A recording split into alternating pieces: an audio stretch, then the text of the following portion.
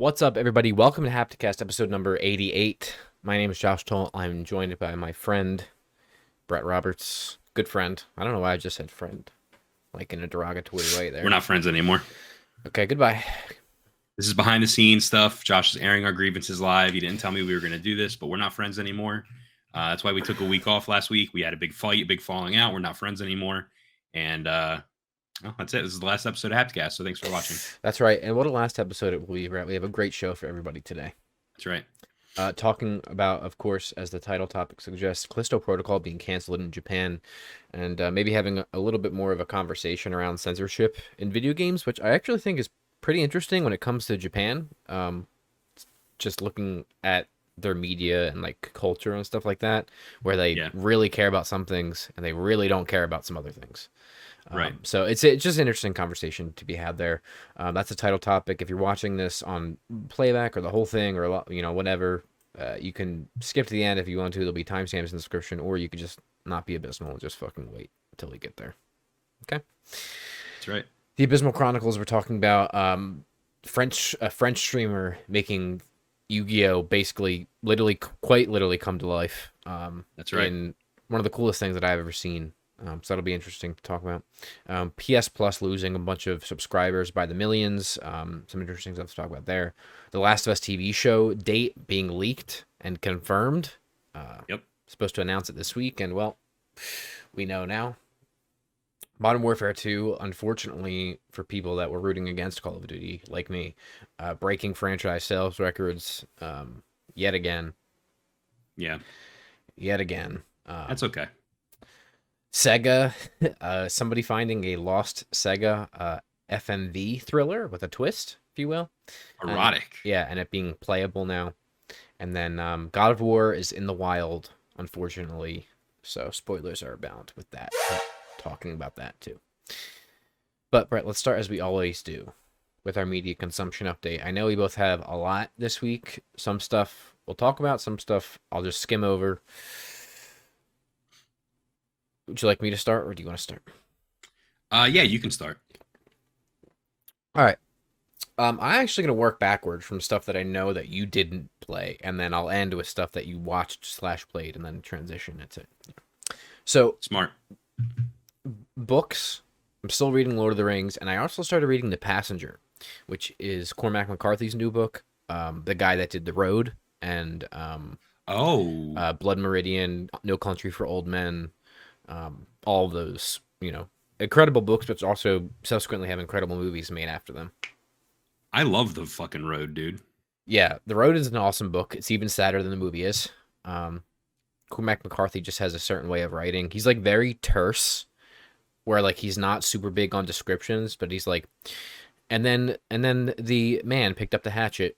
Then he took the hatchet to the person's skull and proceeded to completely bash it in. Blood went everywhere. It's fucking abysmal. And he just like it's like sentence. He moves on. It's like really interesting way of writing. And the man is 90 years old almost. And he just released this book, and he has a sequel to the book coming out this year. And let me tell you, I think you would really like it. It's fucking weird. And What is it? It is. I honestly don't think I could tell you the genre without spoiling it. It's about a person going on a diving mission where they find this ship that has sunk. And that's all I'm going to tell you. It's fucking weird. The first 25 pages of that book are among the most incredible and weirdest shit I've read in my entire life. Like, I honestly couldn't believe it. What's up, Uniguff? The book is called The Passenger by Cormac McCarthy. It just came out. And there's a sequel to it coming out this year. So it's interesting. It's weird. I actually finished it in just over the weekend. It's fairly short. And it's really good. So, man is... It sounds awesome. Still pumping him out at almost 90 years old. I had no idea he was that old. Dude, he's old. He's old. Huh. He's very old. But yeah, it's awesome, so I recommend it. The last book, I'll wait to talk about. Yeah, because you and I are reading the same book. TV and anime. Cabinet of Curiosities from Guillermo del Toro. I think it's fine. I think some shorts are better than others. This is on Netflix? It's on Netflix. It's an anthology series. I think it's okay. I think it's okay. I think some shorts are stronger than others. I don't think any of them are particularly great. So that's all I have to say about it. Tales of the Jedi. Best Star Wars we've gotten in years. Wow. I mean, it's 6 shorts done in the style of the Clone Wars cartoons. 3 of them are about Count Dooku. 3 of them are about Ahsoka Tano. The Ahsoka Tano ones are really good, right? From like a comfort feeling, like I love that character perspective, but not particularly groundbreaking. The stuff with Dooku is among the most interesting shit that we've gotten in Star Wars in a long time. And it's 3 20-minute shorts. And it adds so much context to Count Dooku as a character of stuff that he was doing right before the Clone Wars and as the Clone Wars began. Because in the movies and even in the cartoon, you see him after the turn, right? Because he was a Jedi once. Right. This, you see him before, during his downfall, and why he left the Jedi Order. And that question of why he left the Jedi is fucking awesome. And how they answer it. It's incredible. So, recommend it. Unsolved Mysteries as well on Netflix.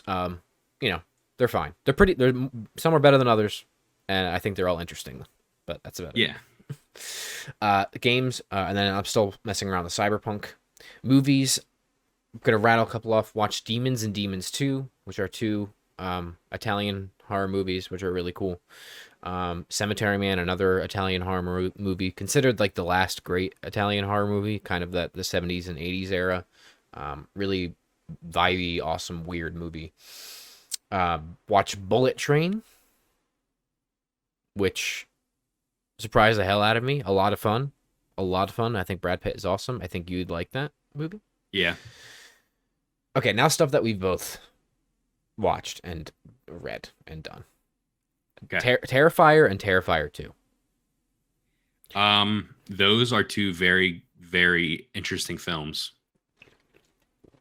Terrifier, I loved the first one. I thought it was really good. I think Art the Clown is just an incredible character.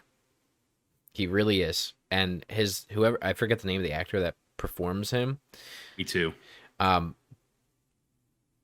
he kind of gives the performance of a lifetime in Terrifier. Like, it's so endearing, yet so incredibly disturbing and off-putting and just strange and weird and unsettling. Yeah. I would find myself laughing, and my fiance, who was watching both of the films with me, would be like, "Why are you laughing?" And I'm just like, "Because it's fun, and this is a good character, and he's good, dude." He is. And let me tell you what, he's even better in Terrifier 2. Yeah, he is. And Terrifier 1 has one of the most gruesome kills I've ever seen in a movie in my entire life. Like, it made me wince, which is hard. Yeah. The second movie has one that's even worse. All I'm going to say is Bleach. When that happened, yeah, I was finished. I literally could not believe it. Very creative. That's a word for it. I think that the kill in Terrifier 1 is more memorable than any kill in Terrifier 2. Simply because it does something so out of this fucking world that you would not expect. And it's never been done in a horror movie. Sure. It's definitely easier to summarize. Like, it's very, yes. It's very succinct. But the whole bedroom scene that I'm referring to in Terrifier 2, where not only does this character get totally obliterated, but after she's obliterated, it settles for a second. And then Art returns with something that is absolutely even worse. And then it somehow gets even worse later when the mom comes in. Yeah. It's mind-blowing. It really is. I mean, those films are phenomenal. If you love, first of all, you have to like horror movies, you have to like a specific type of horror movie, and you have to be okay with a lot of gore. Yeah. Those movies are awesome. Yeah, I would agree with you.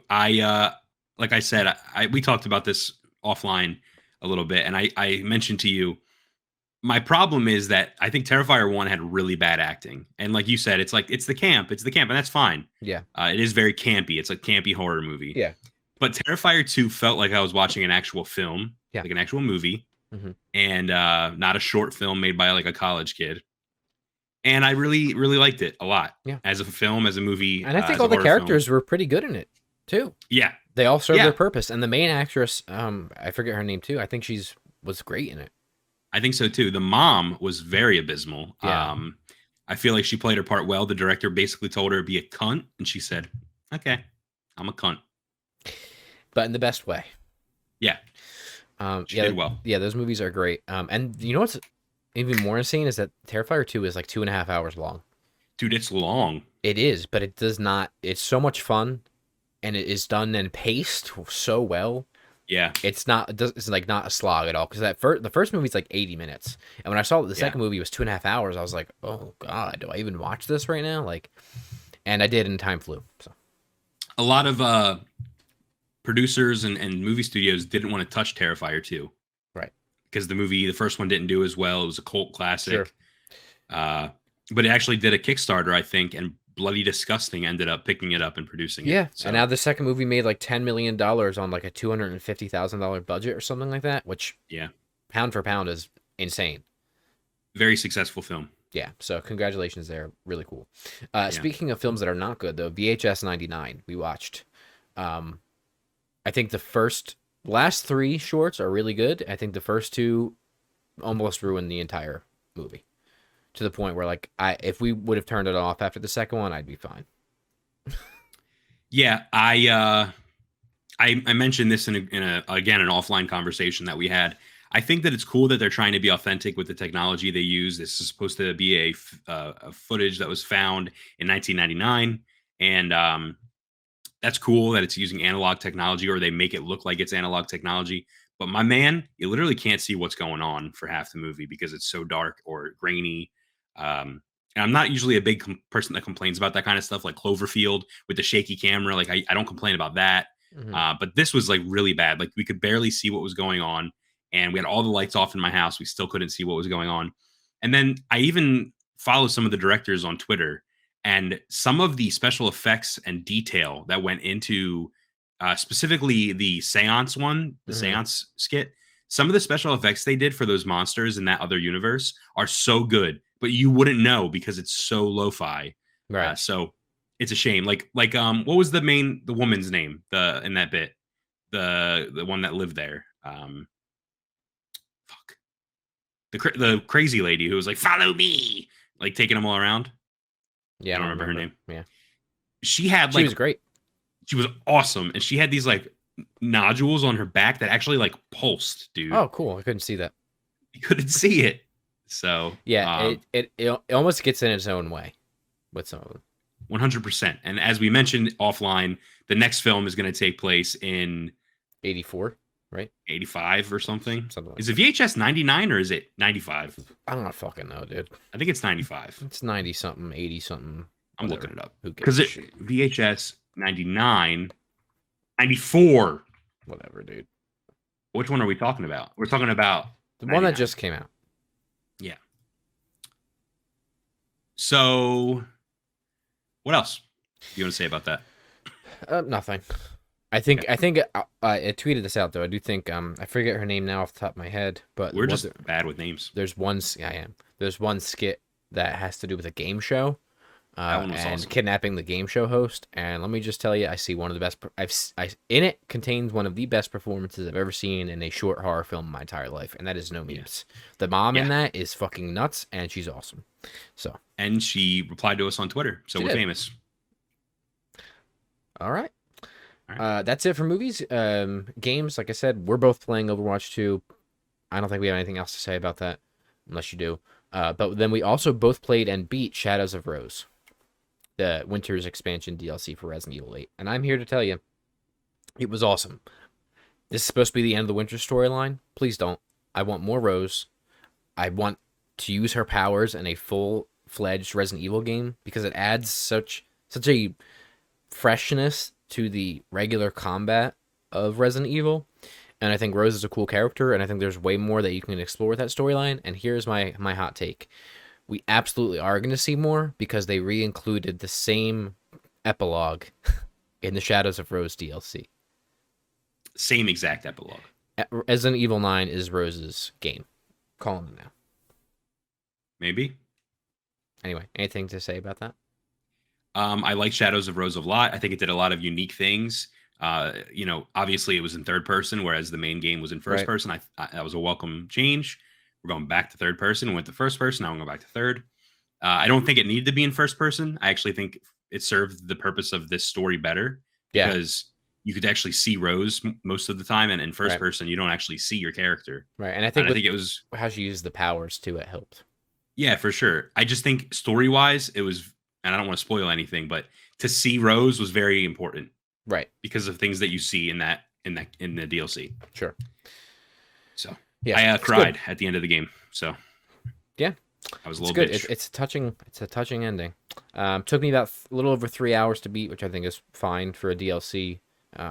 Really quick in and out experience. Very well done. Scary. Well directed.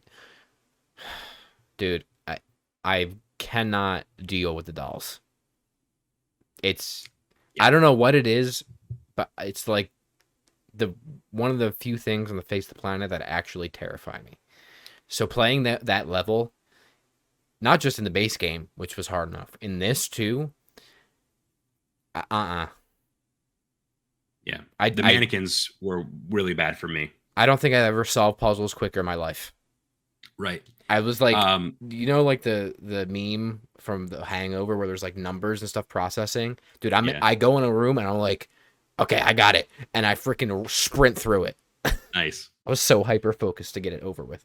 I think I have the same thing you have for dolls, but with mannequins, because there was a game, Condemned 2 Bloodshot, that had a portion that was I know mannequins, dude. And you would turn around, they would move and stuff. And yeah. Well, Shadows of Rose does takes that dude. to another level. Really cool, by the way. That segment, really cool. Yeah. Anyway, so that was good. And then the last thing, and then we should move on. Well, to your stuff too, obviously. But the books, I finished listening to the book Identified Flying Objects. I did not know that you finished it. I finished it. I haven't texted you anything because you'll just need to finish it yourself. Okay. This man is a genius. He is brilliant. And the fact that he does not actually...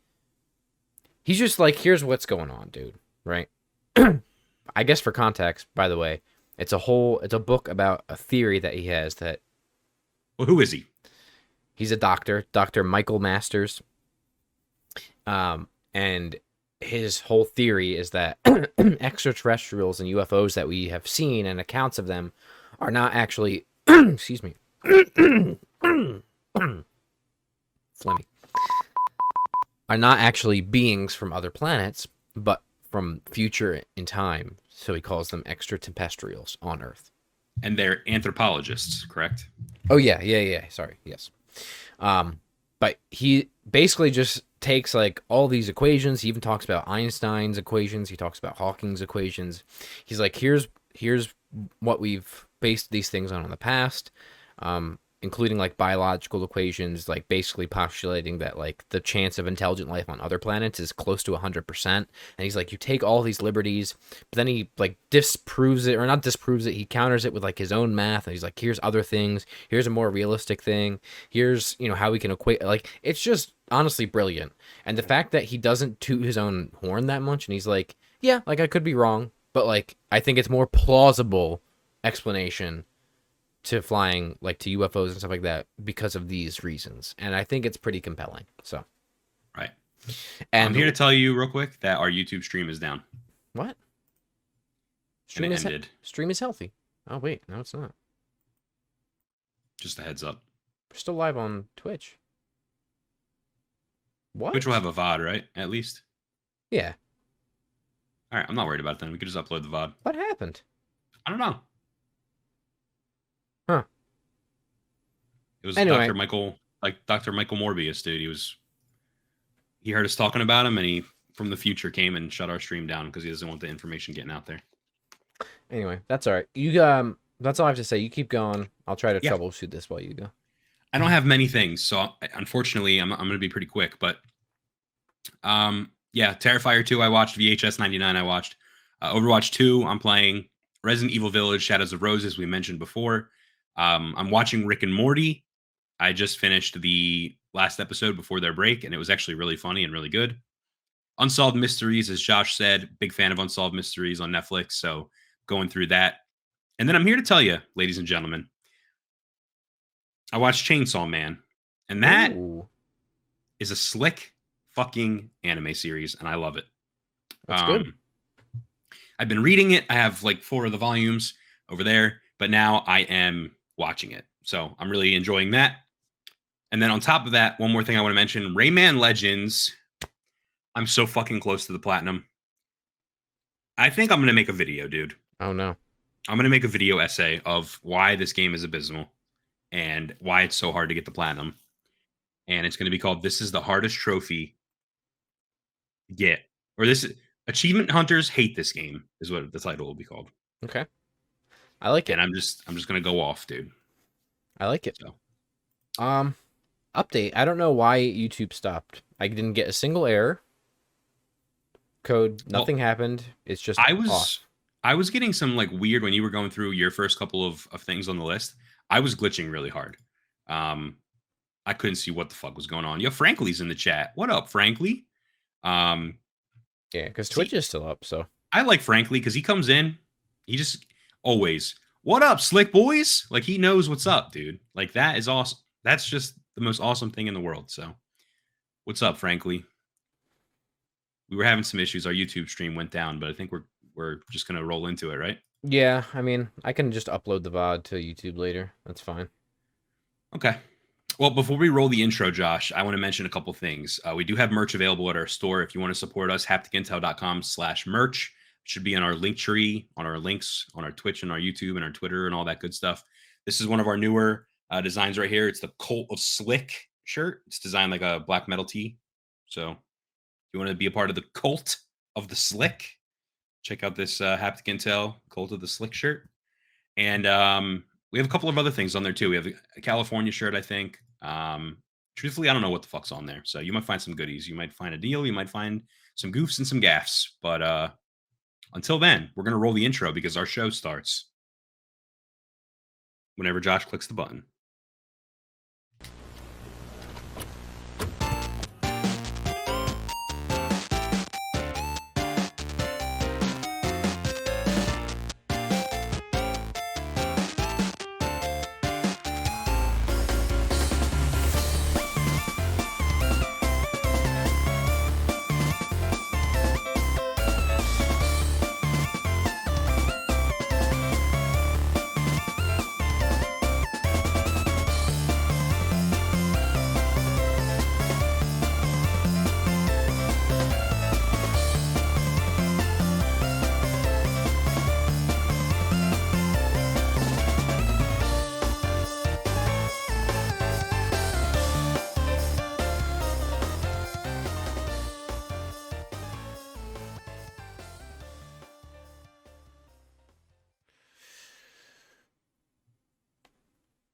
All right. Does that mean I'm live? Yes.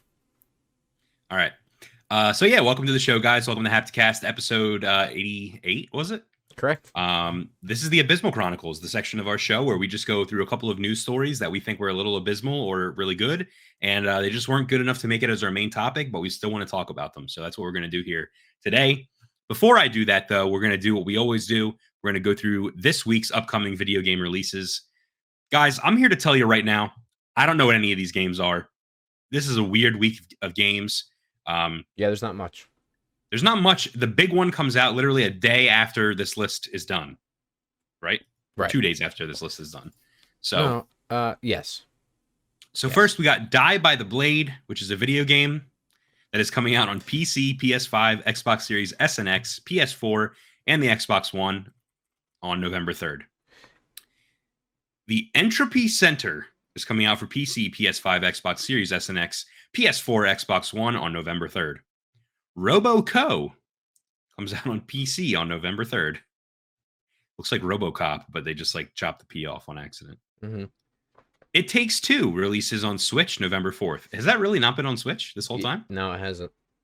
Wow. That seems like a missed opportunity, huh? Yeah, I mean, I think it's an Unreal 4 game. So, Mm. I mean, and, you know, the Switch is stinky and it sucks and it's not powerful. So, Game of the Year 2021. So. Yeah. Hell yeah, dude. Shout out to my boy. Soulstone Survivors releases on PC on November 7th. And The Unliving, which is what I want to do right now, comes out on PC November 7th. And then, of course, God of War Ragnarok releases on November 9th, but we will talk about that more in a little bit. Let's hop into some news stories. Josh, are you ready? Yeah, I'm ready. Chat, are you ready? Yes? All right. A French streamer makes 3D Yu-Gi-Oh! Summons a reality. That's right. This is a story coming from IGN. Super Zulu, which is how I'm going to pronounce the name because I don't know French. You do. Is it Super Zulu? I don't fucking know, bro. It's been Okay. 18 years since I've taken French. Super Zulu is a French Yu-Gi-Oh! Twitch streamer and YouTuber who primarily makes videos related to Yu-Gi-Oh! Like deck builds, deck tier lists, duels, and things like that. He uploads his Yu-Gi-Oh! Videos to his YouTube channel as well. Super Zulu designed a custom play mat specifically designed for this 3D play that we're going to be talking about. The playmat is connected to multiple apps, which is also connected to multiple cameras and his computer. Basically, think OBS, but it's being controlled by a goddamn Yu-Gi-Oh! Playmat. All right? The way that it works is when he places down a monster card, the playmat's reader detects special chips attached underneath the cards. So to create the best possible experience, Zool, with the help from his friends, had to attach chips to 3,600 of his Yu-Gi-Oh cards. Yeah, which is insane. Frankly, I just want to point out, Frankly is calling the streamer that looks like you. He's saying he looks like you, but without hair. Does he? I didn't see him. I could see it. I mean, you don't wear round glasses, but I think if you maybe, square up the glasses, Yeah, I see it. We have similar mustache and like beard going on for sure. Yeah.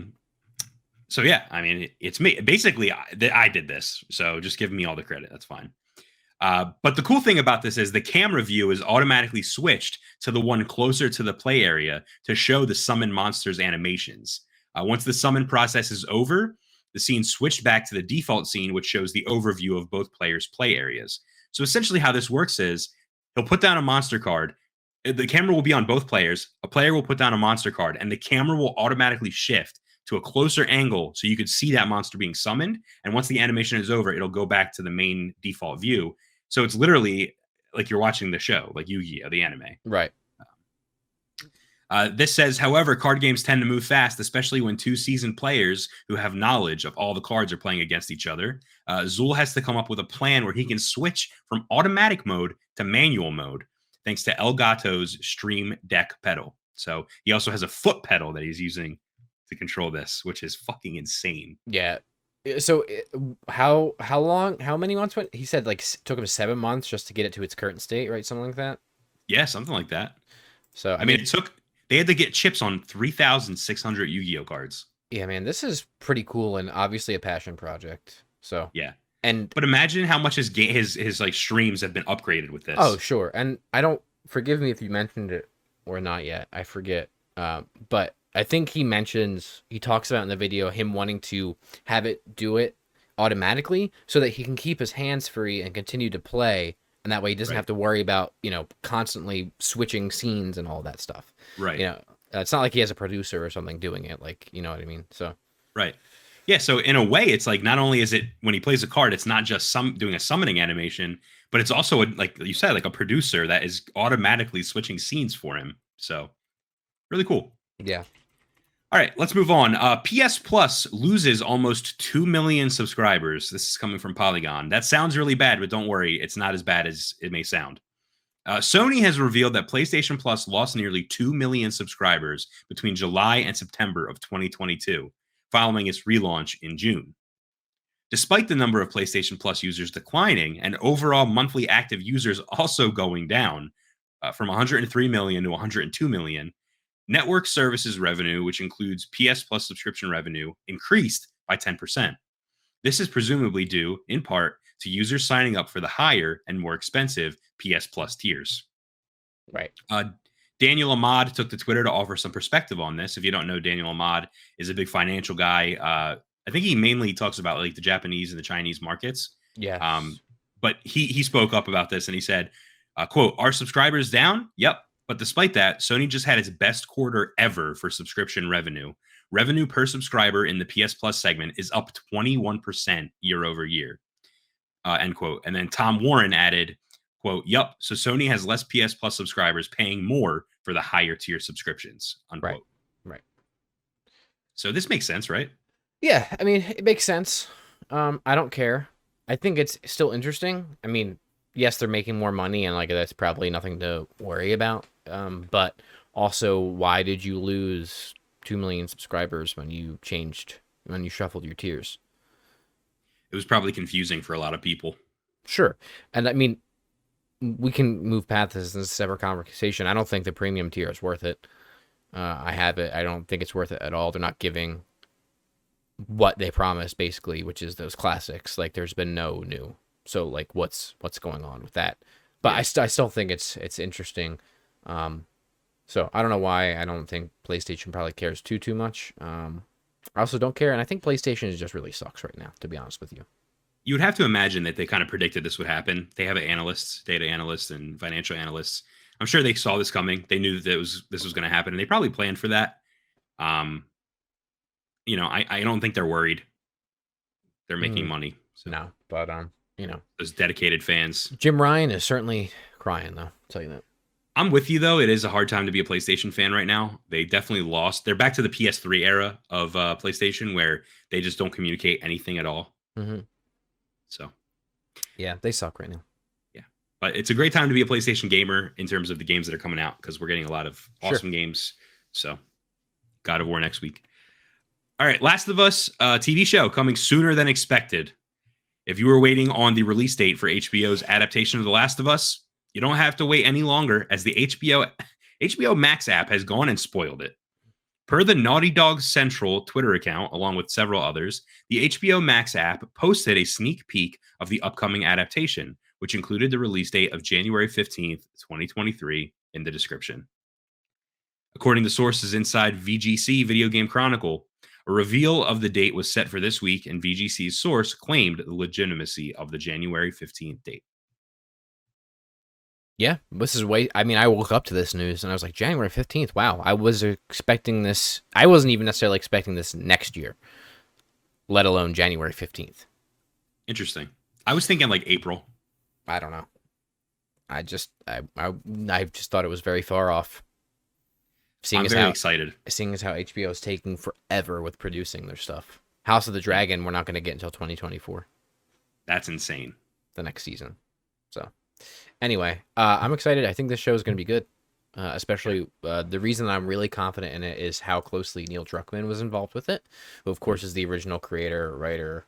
He's in charge of. I mean, he's like a head honcho at Naughty Dog now. So president, I don't fucking know what he is, but that's why I'm pretty confident that this is going to be pretty good. And it's got the Chernobyl director, right? Correct. Chernobyl. The Chernobyl writer directing team, whatever. Right. For it. So. Yeah, can't go wrong. Yeah, I think it'll be. I mean, normies are excited for this. Like people that don't play video games think it looks like a cool zombie show. So yeah, they've heard a lot about the game, right? So now they're interested in watching the show. Right. So I hope it does well. Yeah, me too.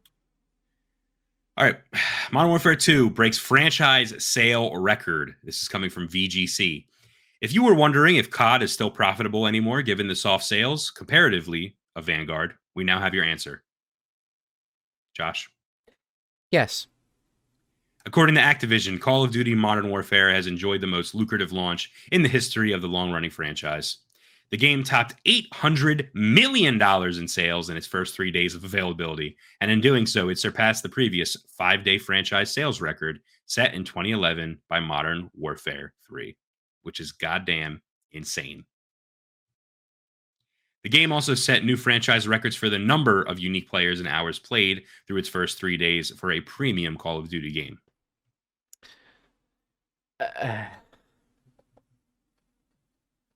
I mean, people play them, man. Who am I to poo-poo it? I don't know what to say. I have to reevaluate my thoughts on the franchise because when we saw the decline year over year, especially with Vanguard, I'm like, see, that's nobody wants to play him anymore. Yeah, but they went back to the well, dude.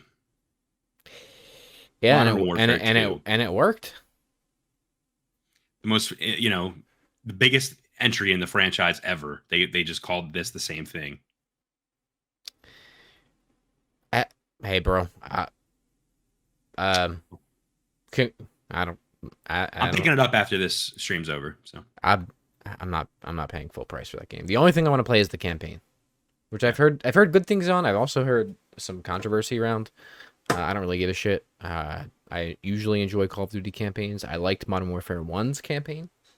The same. this the new Modern Warfare with this the sequel remake reimagining. Are you fucking dying right now? There's so many, dude. There's a Modern Warfare. There's a Modern Warfare remastered, and then there's a Modern Warfare reimagined, and then there's a remake. I don't know what to tell you anymore. Well, there certainly are a lot of games in that franchise. So, and there was a lot of them before Modern Warfare 1 even came out. So Yeah. that just goes to show you how many there really are. All right, we're almost done here. Sega's Lost Erotic FMV thriller found and playable 25 years later. This is coming from VGC.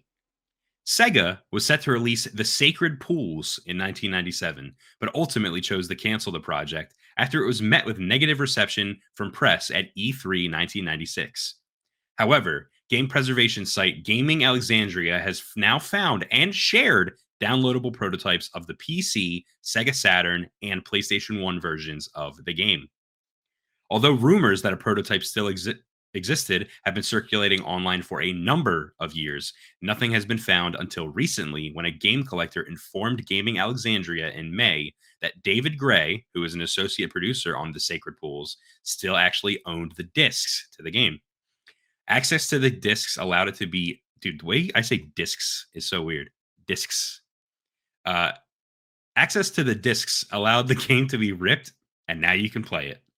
Gaming Alexandria stated, in all honesty, while the game is often confusing, there are some things to appreciate there. I watched gameplay. It ain't it, Chief, but it is from 1996. 1996. Yeah. And apparently, I remember reading something about the technology around the game.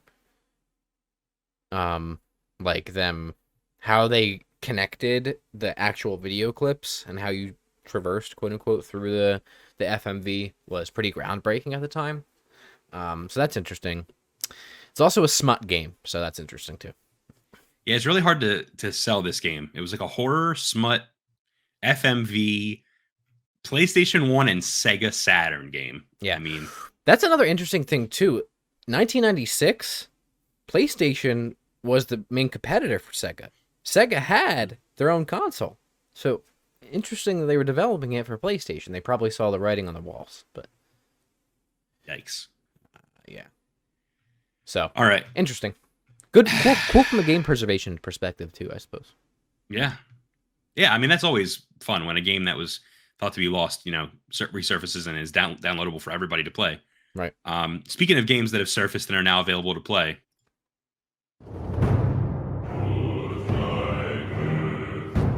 got bad news, ladies and gentlemen. Retailers are selling God of War Ragnarok early. And you might wonder, why is this bad news? Well, I don't know where the fuck it's selling early, but it's not in my neighborhood. So that's bad news because I'm just going to get spoiled for everything about this game. So this is coming from The Verge. Beware. Several social media users have begun posting significant late game spoilers for God of War Ragnarok, including a video understood to be the entire conclusion of the game. Don't be careful. Sony Santa Monica creative director Cory Barlog took to Twitter to express his frustration with the situation. Quote, a retailer selling the game nearly 2 weeks before release. Just so disappointing, he wrote. Quote, sorry to everyone that you have to dodge the spoilers if you want to play the game fresh. Completely fucking stupid you have to do this. This is not at all how any of us at Sony Santa Monica wanted things to go. If you're a retailer and you're selling the game early, you're bad. If you're somebody out there spoiling the game, bad.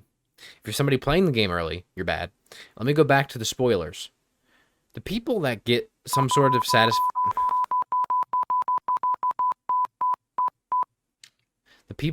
We should move on. The people that get some sort of satisfaction from spoiling. Oh, I see what you're saying.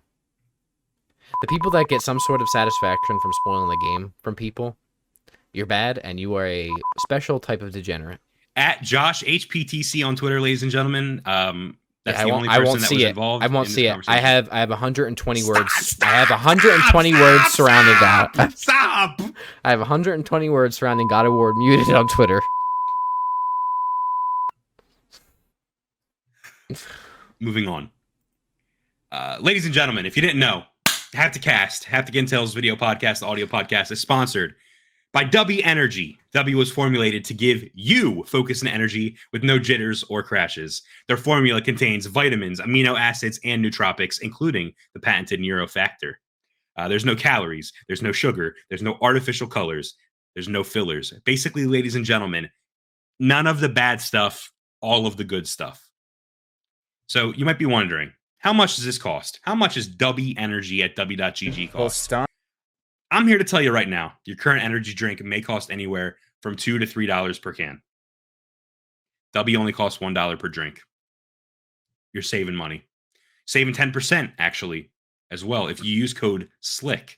Because if you find it hard to work or study, use code SLICK, S-L-I-C-K, SLICK, to save on W. Save 10% today on your W.GG order by using the code SLICK. You're helping us out. You're helping W out. It's a win-win. We love the product. I'm not drinking it today. I'm drinking Cool Blue Gatorade, but that's beside the point. W.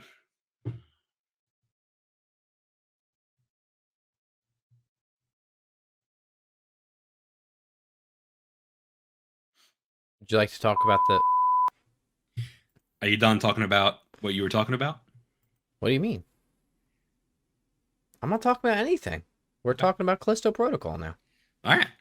Hit me with it. Our main topic for today is the Callisto Protocol being canceled in Japan. Josh, please hit me with this. What is going on? Why is this game canceled?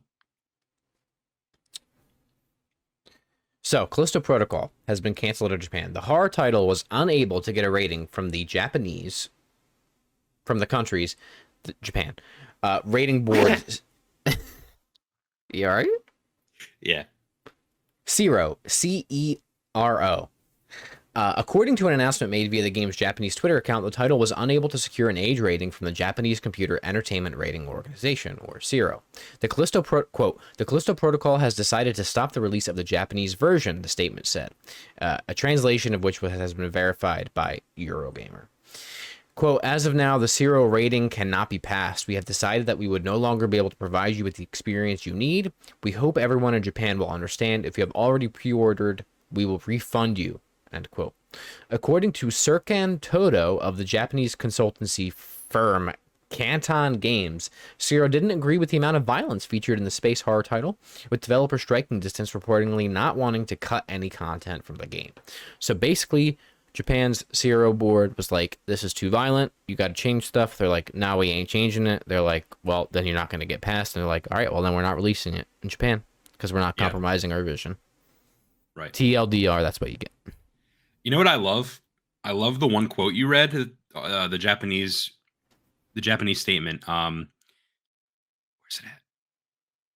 Oh, here it is. We have decided that we would no longer be able to provide you with the experience you need. Not that you want. I think the experience. That's a translation thing, probably. I love it, dude. It's what you need. Yeah. Here's the thing. First of all, I like that Striking Distance isn't compromising their vision. Right? That's good. To me, I don't understand what the problem is. Like, what side do you mean? From like a content perspective, who are you protecting? Right? If the game is going to be rated M or whatever their version of it is, who are you protecting? And also, why do you have a problem with the content of this game, but yet every anime I can go on and watch just has freaking fan service all over the place? You know what I mean? Your culture is hypersexualized, yet you don't condone hyperviolence. Right, and that's kind of what I want to talk to you about. I want to make this, that's the news story. Now I want to move on, and I want to take this into a conversation of, is censorship in video games necessary, and can we talk about the contradictory actions of Japan in terms of what is censored and what isn't censored. Can we talk about how Japanese game companies are now starting to over censor things? Look at Devil May Cry 5. It was released, and Sony PlayStation actually censored certain scenes because it showed a woman's like cleavage and a woman's butt, um, which is very opposite of what you would see from a Japanese company usually, right? Hmm. So let's talk about it. So acceptable content in Japan versus the USA. You kind of touched on this already. Fan Yes. service and anime Right. Well, versus I don't know if it's like a distinction between like maybe whoever rates and reviews television or movie content or whatever is just different, compared to whoever's running the games rating board. You know what I right. mean? But like there's been instances on the flip side of that where like some things are too sexual from Japan to be released in the United States in this current version or something like that, where they have to be edited. Uh, First of all, to even back up further from that, I don't condone censorship of any kind. Rate it however you want to. Um, you know what I mean? Rate it however you want to, and then whoever can access that can access it, and whoever can't. You know what I mean? If your whole argument Right. is protecting people. But anyway, so there's been things on the flip side of that. Um, and I just think like their whole culture is over sexualized, right? I mean, maybe outside of their actual, you know. Are you there? Yeah. I have terrible tinnitus in my ears right now. I have a huge ringing in my head right now.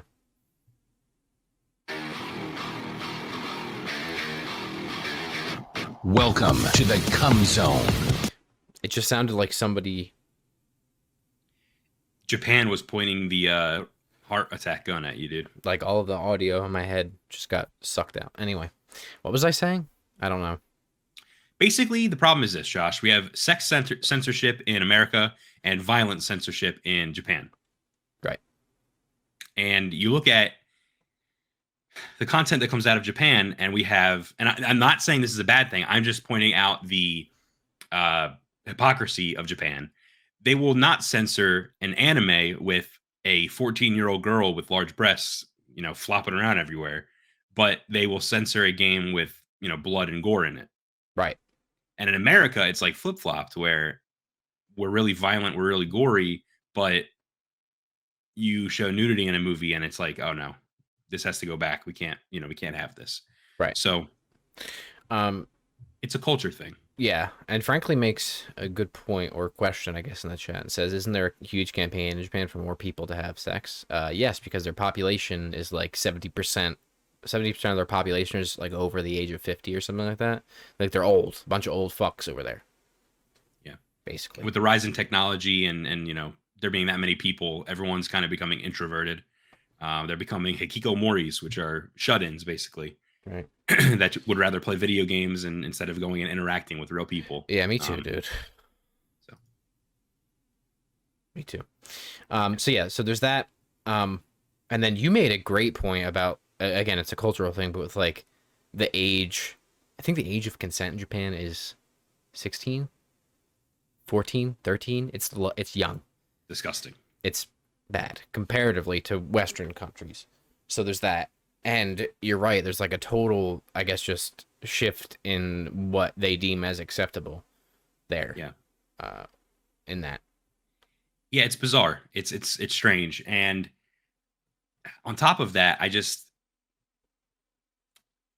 don't know. It's just so weird what they deem offensive and they deem what needs to be censored. But they're going so far now that they're trying to compensate. And you have companies like Nintendo and Sony that are releasing titles in America and trying to compensate for America's censorship, and they're now censoring scenes with naked women in them and stuff. There was also a couple instances recently of Steam banning a game from release. It was a robotics notes game, I believe, which is a game in the Steins Gate universe or whatever. And there was a game that was involved like children, naked, sex, something, teenagers. I don't know.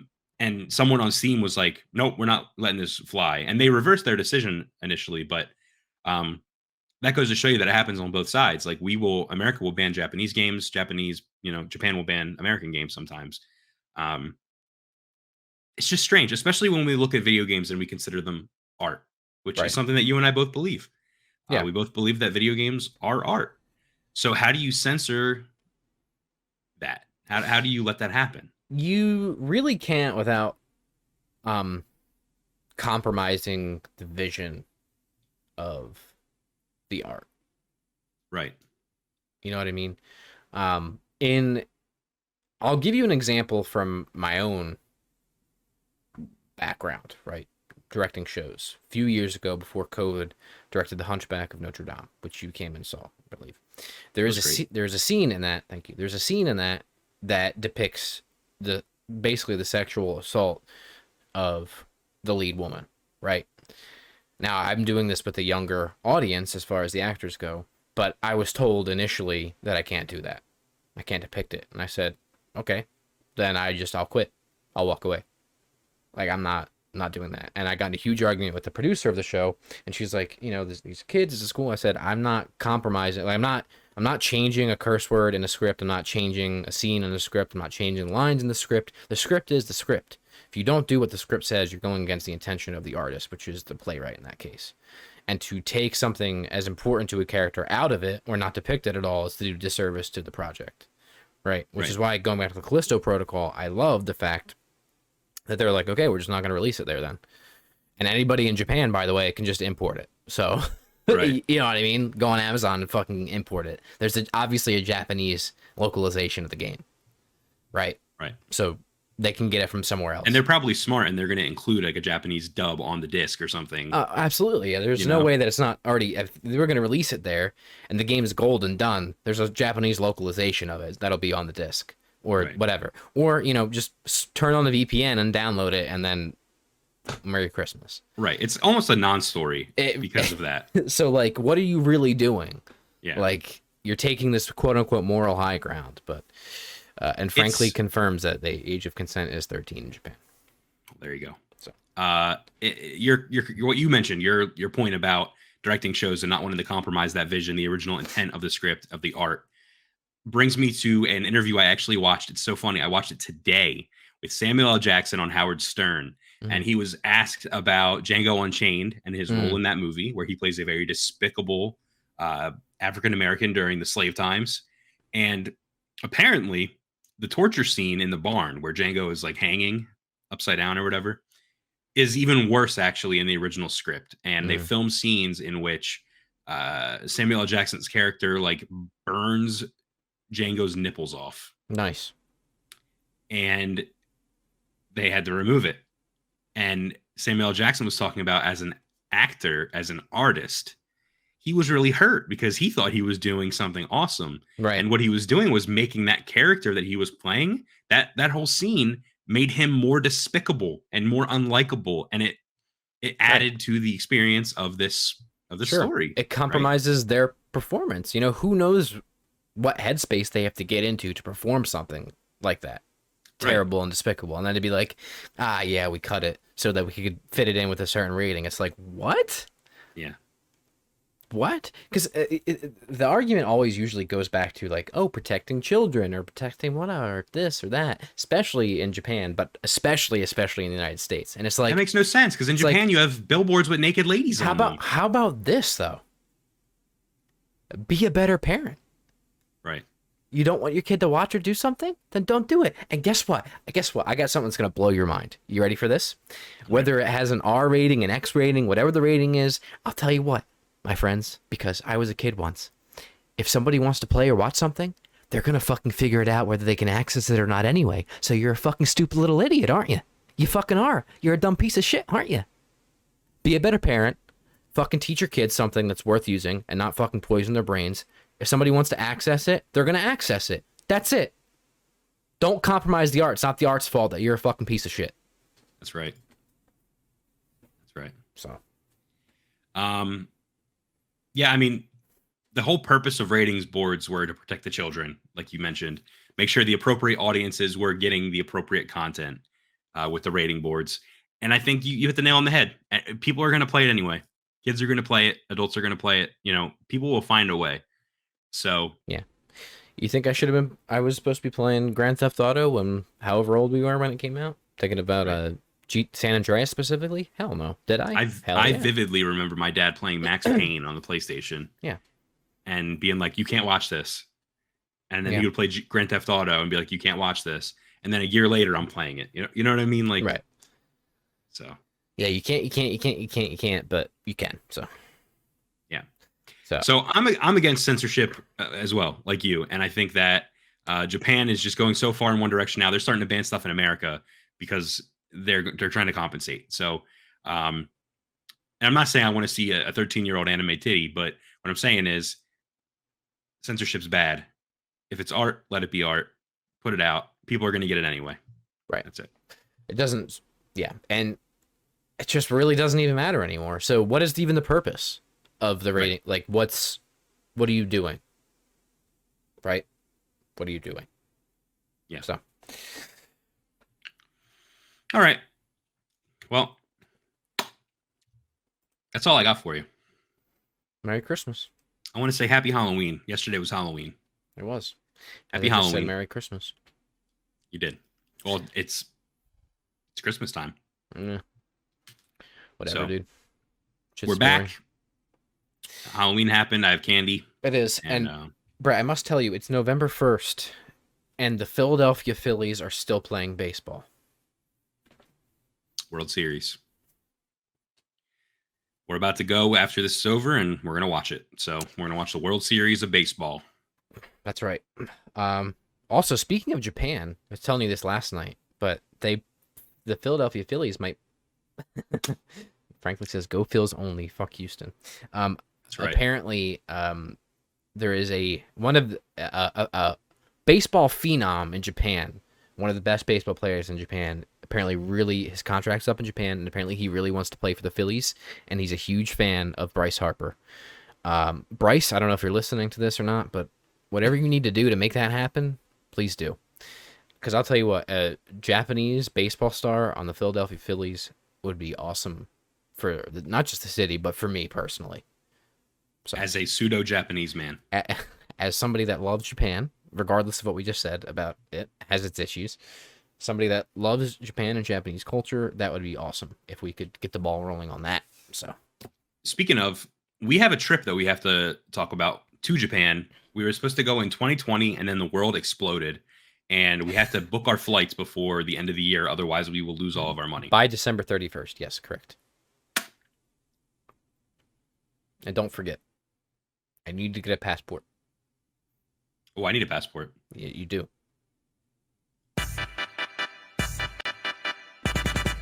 Ladies and gentlemen, thanks for watching Hatcast. This has been another great episode. We hope you tune in next week, every Tuesday at 6:30 Eastern Time. Brett and Josh, the Slick Boys, will be here live on YouTube and Twitch if it decides to work. YouTube's done this in the past. Yeah.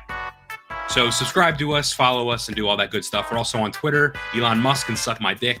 And yeah, we will be paying for Twitter Blue verification. It ended before we're done. Play it again.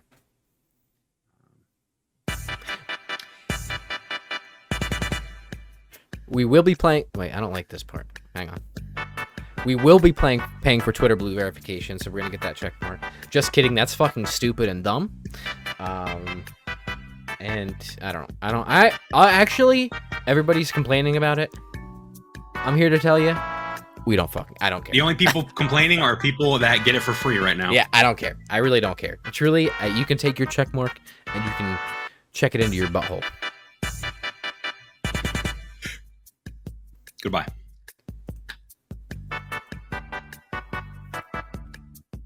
Thanks for watching, frankly.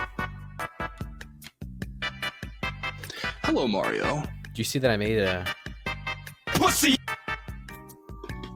Yep. That's what I did. Nerf this!